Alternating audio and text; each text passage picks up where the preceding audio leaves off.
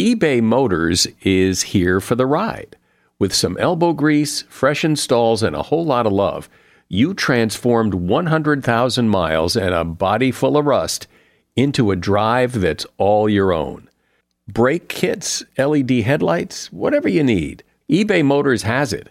And with eBay Guaranteed Fit, it's guaranteed to fit your ride the first time, every time, or your money back. Plus, at these prices, you're burning rubber, not cash. Keep your ride or die alive at ebaymotors.com. Eligible items only, exclusions apply. See ebaymotors.com. Today on Something You Should Know, discover the 40% rule. It's what Navy SEALs use to squeeze every ounce of mental toughness out, and you can use it too. Also, going to the doctor or hospital requires you be on your toes. Preventable medical errors are the third leading cause of death in the United States, right behind heart disease and cancer. And that's something that you can avoid becoming a statistic from. Also, how organized are you? Probably not as organized as you'd like. You can remember back in school that there were certain children who had, their pencils always sharpened. They were ready to go. They had their papers with their name on it being passed in just in time. And then the rest of us were looking for things, looking for the paper, looking for the pencil, looking to sharpen the pencil. And that's most of us. And punctuation in text messages. It's tricky. A period in the wrong place can completely change the meaning. All this today on Something You Should Know. eBay Motors is here for the ride. Remember when you first saw the potential? And then, through some elbow grease, fresh installs, and a whole lot of love, you transformed 100,000 miles and a body full of rust into a drive that's all your own. With over 122 million parts for your number one ride or die, you can make sure your ride stays running smoothly. Brake kits, LED headlights, exhaust kits, turbochargers, bumpers, whatever your baby needs, eBay Motors has it. And with eBay Guaranteed Fit, it's guaranteed to fit your ride the first time, every time, or your money back. Plus, at these prices, you're burning rubber, not cash. Keep your ride or die alive at ebaymotors.com. Eligible items only, exclusions apply. See ebaymotors.com. Something you should know. Fascinating intel, the world's top experts, and practical advice you can use in your life. Today, Something You Should Know with Mike Carruthers. Isn't that a statistic that you just heard in the opening montage, that medical errors are the third leading cause of death? I mean, that just so astonishes me. And I'm glad we're going to talk about it today in just a moment with somebody who can explain the problem and also what you can do to make sure you're not a victim of medical errors. First up today, the 40% rule. One thing that Navy SEALs are known for is their mental toughness. And one way they access their mental toughness is with the 40% rule. That rule states that when you think you're done, whatever it is, exercising, working, studying, you're really only 40% done. You can do more. In fact, you can do 60% more.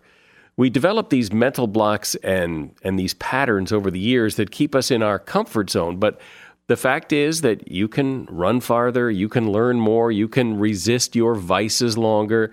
We instinctively know this because when it really counts, we're all able to do it. We tap into that reserve. People do it running marathons or pulling all-nighters for the big test. When it counts, people can do it. The trick is to do it more often, not just in those big moments. And it seems that the more you do it, the more resilient you become, and the more that mental toughness becomes part of who you are. So the next time you feel like giving up, remember you've still got another 60% left. And even if that sounds too much, well, you surely have another 30% left. And that is something you should know. We don't really think of it in these terms necessarily, but when you go to the doctor or the hospital, you're engaging in a consumer transaction. You're the customer. But we often don't approach it that way, and that turns out can cause big trouble for you as the patient. And here to discuss this is Leslie Michelson. He is the founder and chairman of private health management. He is the former CEO of the Prostate Cancer Foundation, and he's the author of a book called The Patient's Playbook. Welcome to the podcast, Leslie. Thank you, Mike. It's very nice to be here. So from what I see in the book and have heard you speak about, we have a problem in the world of medicine in this country that directly affects all of us as patients. So let me have you just lay out what the problem is. The problem is really straightforward, and it deals with the inability of many people to understand how to use the consumer DNA that they use across the rest of their lives when it comes to getting the very best medical care for themselves and their loved ones. And as a result of what's happening? Well, there are two things that happen. One's the downside, and the other is the missing of the upside. The downside is, although we in America are able to provide people the very, very best medical care in the world, our healthcare delivery system does not do that reliably. Preventable medical errors are the third leading cause of death in the United States, right behind heart disease and cancer. And that's something that you can avoid becoming a statistic from if you learn how to become an effective healthcare consumer. So that's avoiding the downside. And then the other part, which is exciting, is making sure that you benefit from the upside. As everyone who reads the papers and watches the news knows, we're in the golden age of biomedical research. There are far better diagnostics, safer and more effective therapeutics than anybody would have imagined possible even a decade ago. If you become a savvy healthcare consumer, if you learn how to harness that consumer DNA that you use to plan a vacation, select a school, rent a car, buy a house, all of those sorts of things, and you learn how to use that in healthcare, you can make sure that you and your loved ones benefit from these remarkable advances. That is a stunning statistic that death from medical errors is the third leading cause of death. It stuns me as well. It's a big number, but it's been documented in study after study after study. And, we all know that tobacco is a killer, and there isn't anybody alive today who isn't aware of that. We probably lose almost as many people from preventable medical error as we do from tobacco today. And part of my life's mission is to sound the warning siren with respect to that, to get people's attention on it. Because if we can, and we know how to solve this problem. We've done it in commercial aviation. Commercial aviation is inherently dangerous, but we have a culture of safety in commercial aviation that works really well because on average, every year in the United States, we lose a couple of people to commercial aviation accidents. And that's not to say that those are unimportant lives. Every life is precious, but that's a very small number relative to what I'm talking about. And if we could take and recreate that kind of culture in medicine, if we could take the kind of culture that Apple has in terms of excellence in the production of their cell phones, or Intel in their chips, or even Zappos in their shoe delivery, okay, and bring that into medicine, there'd be a whole lot more people alive at the end of every year in the United States of America. Well, as you say, in airlines, in the airline industry, there is a culture of safety. How would you describe the culture in medicine if it is not safety? What is it? Look, the provision of healthcare services is one of the most complex undertakings in our entire society. Human biology is even more complex than physics. We're beginning to really understand it, but it is remarkably difficult to do all that. The number of things that can go wrong in a human body is an extraordinary number, and they interact with one another. So physicians and nurses are the most hardworking and dedicated professionals I've ever met in my life. They're all trying to do the very best, but they struggle because they don't always have the resources they need to deliver the routine quality care that they want to. There are changes in shifts in hospitals. There's the introduction of new communication technologies and electronic medical records that are kind of first, second generation. They need to be more advanced. They need to be more sophisticated. And the reimbursement system doesn't help. The regulatory system doesn't help. Everything is focused on things other than making our national priority the elimination of medical error. And if we were to make that the cultural imperative, we will defeat it. Well, we will win.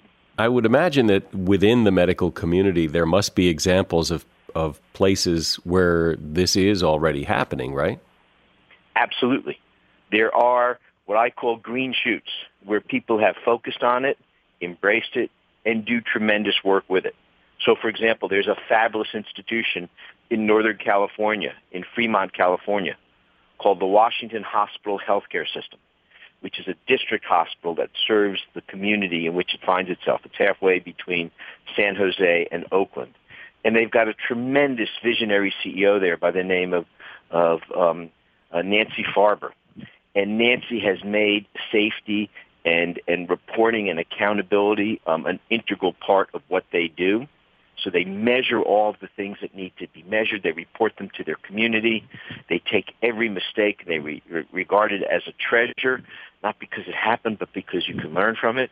And there are lots of other examples across the country of doing that. But, you can only have so many priorities in an institution.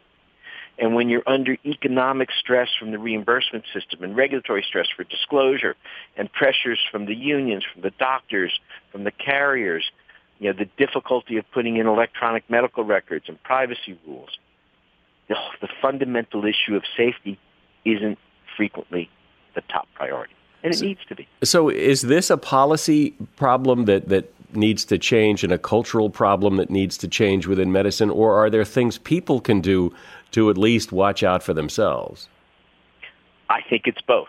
I think every participant in the system can alter what they do, and we're talking to regular people who ultimately all become patients at one point or another, and everybody can do things so that they don't become one of those statistics. So, for example, if you're an inpatient in a hospital, there's this paradox because hospitals are among the most extraordinary life-giving institutions anybody's ever created, yet on average, each inpatient in the hospital, the data show, has a medication error a day. Most not significant, but some of them are. So what I encourage people to do if they're an inpatient is have somebody with them.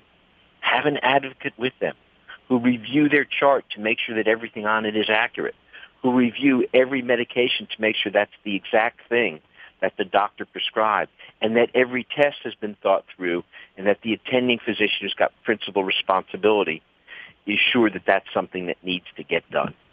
Because as the patient, you're going to be disoriented. You might be recovering from pain medications after surgery.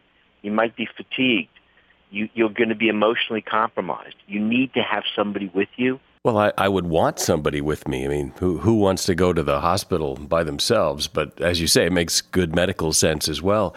Leslie Michelson is my guest. He is the founder and chairman of Private Health Management and former CEO of the Prostate Cancer Foundation and author of The Patient's Playbook. A shout out to Claritin for supporting this episode and providing us with samples. You see, for as long as I can remember, I have had to deal with seasonal allergies. Stuffy nose, watery eyes, the whole deal. And the worst for me is it messes up my sleep. I wake up because I can't breathe right. And during the day, well, if I'm working and I'm all stuffed up, then my voice sounds weird, and this is how I make my living. Luckily, for those of us who live with the symptoms of allergies, we can live Claritin Clear with Claritin D. I use it, and if you struggle with allergies, you should too. Designed for serious allergy sufferers, Claritin D has 2 powerful ingredients in just one pill that relieve your allergy symptoms and decongest your nose so you can breathe better. Now, I've been using Claritin D for years because, it takes care of the problem. Ready to live as if you don't have allergies? It's time to live Claritin Clear. Fast and powerful relief is just a quick trip away. Find Claritin D at the pharmacy counter. Ask for Claritin D at your local pharmacy counter. You don't even need a prescription. Go to Claritin.com right now for a discount so you can live Claritin Clear. Use as directed. Are you one of those people who just buys things with whatever credit card you grab out of your wallet? Well, that could be a costly move.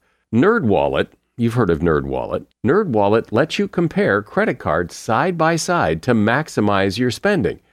So if, for example, you like travel rewards, you can see which credit card gives you better rewards than the credit card you've got now. Think of what you could do with better rewards. A free flight, room upgrades, who knows?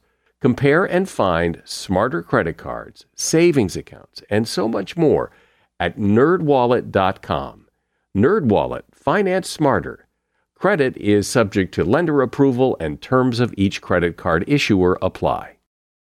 And continuing our conversation about healthcare, I think sometimes people, I don't know what they're thinking, but I can understand people thinking, well, this is the doctor's hospital. These people that work here, they're professionals. They should know what they're doing. And I don't want to be a bother. I don't want to say, let me see the chart. And, that I just let these people do what they're supposed to do because they're the professionals. And they are the professionals, and they are deserving of our enormous esteem and respect because what they do is so stressful and so difficult and so challenging and so consequential. But at the same time, if you handle it in a respectful and responsible way, my experience, and I've been doing this for over 3 decades, is that the doctors and the nurses will embrace you. Because every doctor, every nurse I talk to says, look, we're working as hard as we can. We just wish we had more resources to provide the kind of excellence and thought and time to each patient that we want to. So my view about that is let's tap into the 320 million Americans who at some point in time are going to become patients and get that energy, that intellect, that care, that love to complement the doctor. So it's not a matter of looking over people's shoulders and doing gotcha. It's a matter of partnering with them. And across the entire service industry, if you talk to people who are lawyers, accountants, strategic planners, advertisers, the people that provide services, they will tell you that they can provide a higher level of service if they have a more engaged client. And that's what I'm suggesting people do with their physicians. Become engaged. Learn about your disease. Go online to the responsible resources so that you understand the dynamic of your disease, you understand the treatment options, and that you can become a more intelligent and a more informed decision maker and participant. It will help your physicians, your nurses, your nurse practitioners do a better job for you. Since you've been doing this so long, where do you think typically the disconnect happens, if there is a 1 or 2 spots where that typically happens? Where are things falling apart? Falling apart's a little bit extreme. I wouldn't use that, but here's the metaphor I would suggest. Accidents, automobile accidents tend to happen at intersections, right? Where there's a traffic light, and the vast majority of automobile accidents happen at intersections. Where there's a stop sign, there's something going on. And it's at the intersections that we see a lot of breakdown in the coordination and communication. When somebody goes into the emergency room, that's an intersection. And they need to be prepared to make sure that all of the med techs and the emergency docs know who they are, what happened to them, what medications are on, what diagnoses they have, what allergies they might have. And it's too easy to make a mistake there. And then if you go from the emergency room into a floor, there'll be a whole different staff. And they may not have had everything transcribed accurately. And then when you get discharged from the hospital, you need to make sure that you have a discharge summary so that you know what diagnosis you have, what the medications are, what's the schedule, what you need to look for, and make sure that the doctors who are going to be taking care of you outside the hospital have all of that information with full fidelity.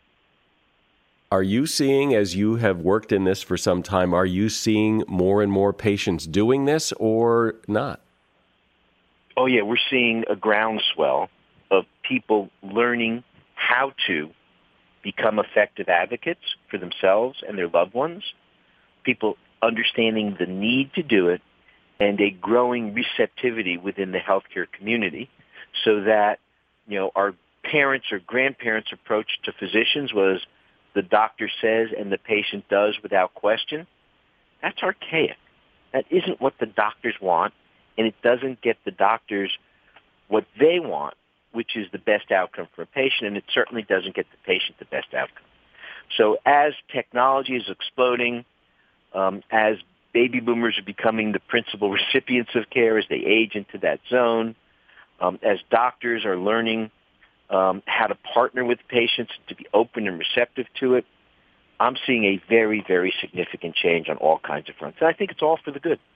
I think when people hear about medical errors, when they hear that term medical errors, they think about, the guy that got the wrong leg chopped off kind of thing. The stuff that makes headlines, that makes juicy stories, but that's not what, I guess that does happen, but that's not where the problem really is it? I agree with you. Very astute observation. That's the salacious stuff that gets to the front page, but it's generally much more subtle. It's, a physician doing a major surgery that they don't have the expertise or resources to do. It's, and we saw this just the other day with a patient of ours who was in the hospital, had an allergy to penicillin, and was about to be given a significant dosage of penicillin, which would have triggered a very substantial allergic reaction. And the patient's advocate was with her and said, wait a minute, my mother's allergic to penicillin. You've got to give her a different antibiotic. So it is those sorts of things. And once they happen, they can trigger all sorts of cascading effects that go down the road. So it's that subtle change that results in a cascade that can be ultimately, unfortunately, lethal or result in irreversible stuff. Sometimes it's a misdiagnosis. We have a patient right now who went to his ENT for 5 years, twice a year, with increasing pain in his throat. And every year the ENT gave him a scope to examine it and said, you have reflux. And every year he gave the patient a stronger drug to take care of it, and it worked for a little while, and then the pain got worse. Well, it turned out after 5 years, the internist was scared because this should not be going like this, ordered some blood tests, found out that he had very high level of cancer markers, and he had a head and neck cancer that had probably been growing for 5 years. Fortunately, I think we were able to defeat it, but rather than having a 2-hour surgery and a 2-week recovery, he had to endure 6 months of chemoradiation and probably 12 months of recovery.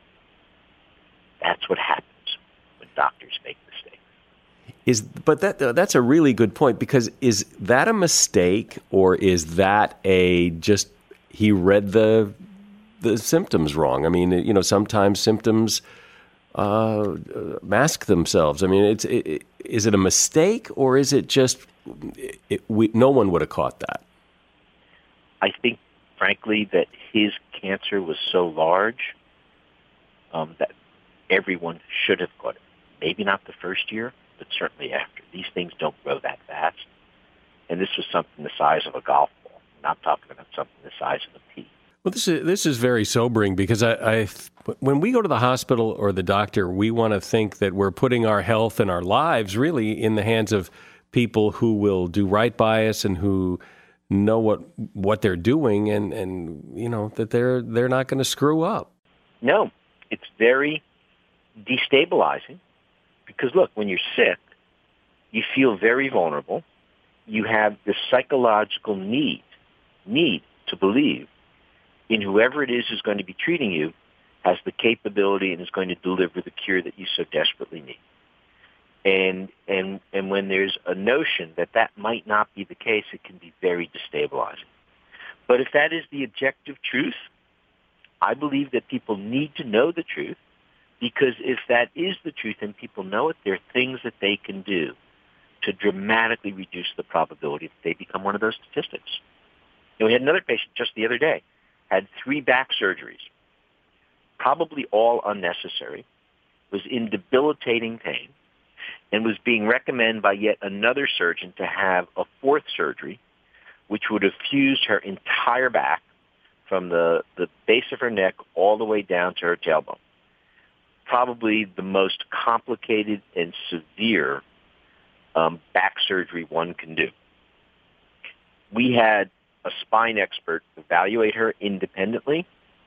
He came to the conclusion that all of her nerves were fine, all of her muscles were fine. The pain was being caused by one specific muscle, and there's an expectation that with 6 weeks of a very specific physical therapy program, she'll be able to get off of all of the heavy-duty pain medications that she's on, reduce her pain to something that is tolerable, and then over another 6 to 8 weeks, probably get it down to nothing by simply energizing and strengthening a very specific muscle.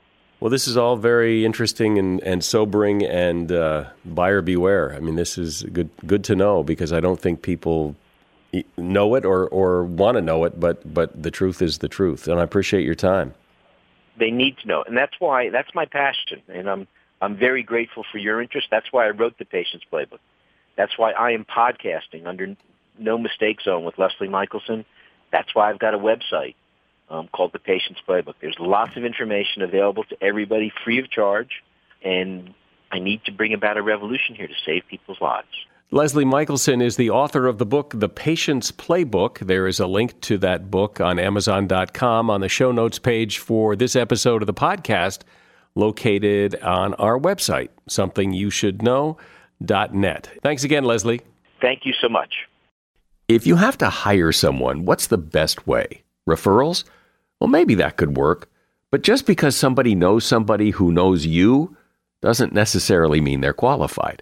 Or you could pull out that file of random resumes that came in during the last 6 months. Maybe there's somebody in there. Maybe. Now, if you're hiring, you need Indeed. Indeed is your matching and hiring platform with over 350 million global monthly visitors, according to Indeed data, and a matching engine that helps you find quality candidates fast. As a business owner, I've found that hiring the right people, well, there's just nothing more important. Don't leave it to chance or a referral or a random resume. Use Indeed. In the minute I've been talking to you, 23 hires were made on Indeed, according to Indeed data worldwide. Indeed's matching engine is constantly learning from your preferences. So the more you use Indeed, the better it gets. And listeners of this show will get a $75 sponsored job credit to get your jobs more visibility at Indeed.com/something. Just go to Indeed.com/something right now and support this show by saying you heard about Indeed on Something You Should Know. Indeed.com/something. Terms and conditions apply. Need to hire? Oh, you need Indeed. As a listener to Something You Should Know, I can only assume that you are someone who likes to learn about new and interesting things and bring more knowledge to work for you in your everyday life. I mean, that's kind of what Something You Should Know is all about. And so I want to invite you to listen to another podcast called TED Talks Daily. Now, you know about TED Talks, right? Many of the guests on Something You Should Know have done TED Talks. Well, you see, TED Talks Daily is a podcast that brings you a new TED Talk every weekday in less than 15 minutes. Join host Elise Hugh. She goes beyond the headlines, so you can hear about the big ideas shaping our future. Learn about things like sustainable fashion, embracing your entrepreneurial spirit, the future of robotics, and so much more. Like I said, if you like this podcast, Something You Should Know, I'm pretty sure you're going to like TED Talks Daily. And you get TED Talks Daily wherever you get your podcasts. I've always been envious of people who seem to be really organized. Not that I'm a slob. I mean, I'm pretty neat, or I'm medium neat. But I know I could probably do a lot better. But it's hard for me, and I'm always looking for ways to be more organized and, neater. And one person who's a real master at this is Sue Crum. Sue is a speaker, a trainer, and a consultant, and she is author of a book called Clear Your Clutter. Welcome, Sue. And so what's your take? What is your take on this? Am I in the majority, or are most people a lot neater than I am? Well, my take is that the overwhelming majority of us are not born with the organizing gene. 88% of us, really.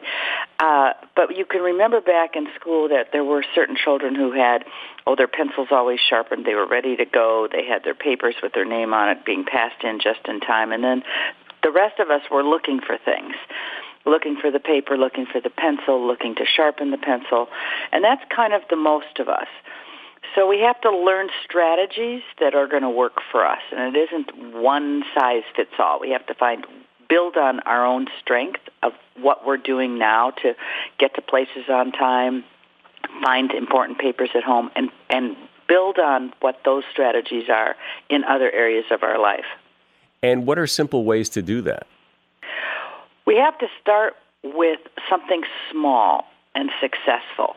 And it may seem kind of counterproductive if everything's out of control, but we have to take a really small step first, because then we'll see some success and we'll be able to build on that. When we start out too big and we go, oh, well, today's the day I'm going to get organized, or today's the day we're clearing out the 3-car garage, and we go out there by ourselves or with one other person at 8 in the morning and drag everything out. Well, we don't have a plan. We don't have enough people to work with us, and we haven't figured out what we want the garage to look like and where we want everything to live. So starting much smaller, starting with the junk drawer in a kitchen, starting with the trunk of the car, starting with a bathroom drawer, that's a much better place to start. Because that does what? It builds the success, almost the success muscle in us. And we go, oh, that wasn't so bad. Oh, I figured that out. Okay, I can do this, and I can keep this small space under control. It's not like a storage unit. It's not like a 3-car garage. It's just a small space, and I can take back control. And then you just build on that. You go to the next one. You build on that, right. And you look at really what are the gnawing parts of why we're in this dilemma. It seems we're really in this acquisitive society, acquiring things. So when we can't find something, we go and acquire another one because we know the one we're looking for is in here somewhere, whether it's a skateboard in the garage or whether it's a stapler in the house. But it's so convenient to just go get another one that's what we do. So if we build on the small success of one junk drawer, one part of the refrigerator, one pantry, one desk where we're doing our work, sometimes it's people, too, that we need to declutter from our lives, relationships that aren't going so well. See, it all is connected, and it can get us out of control. What do you think is the biggest problem people have? Is it paper? Is it people? What is it? It's paper. And even though they've been talking about the paperless society since 1970s, it's still paper. And it's paper because everybody now has their own Office Depot or their own Staples Center in their house, whereas years before that never took place. Everybody's got their printers and their cartridges and their own computers at home, and so people are printing a lot more information than they ever did before. And then sometimes it's in the workplace, people are concerned if maybe the files are going to go down, so I'm going to make a backup, or I'm going to just, cover myself by getting CCs or blind CCs. And paper is still the number one pain that people have when they call me. And the solution? The solution, again, is to build on systems that have worked for that individual person. So for some people, they work okay with piles if their piles are of particular projects. For other people, piles are no good because everything's mixed in the pile.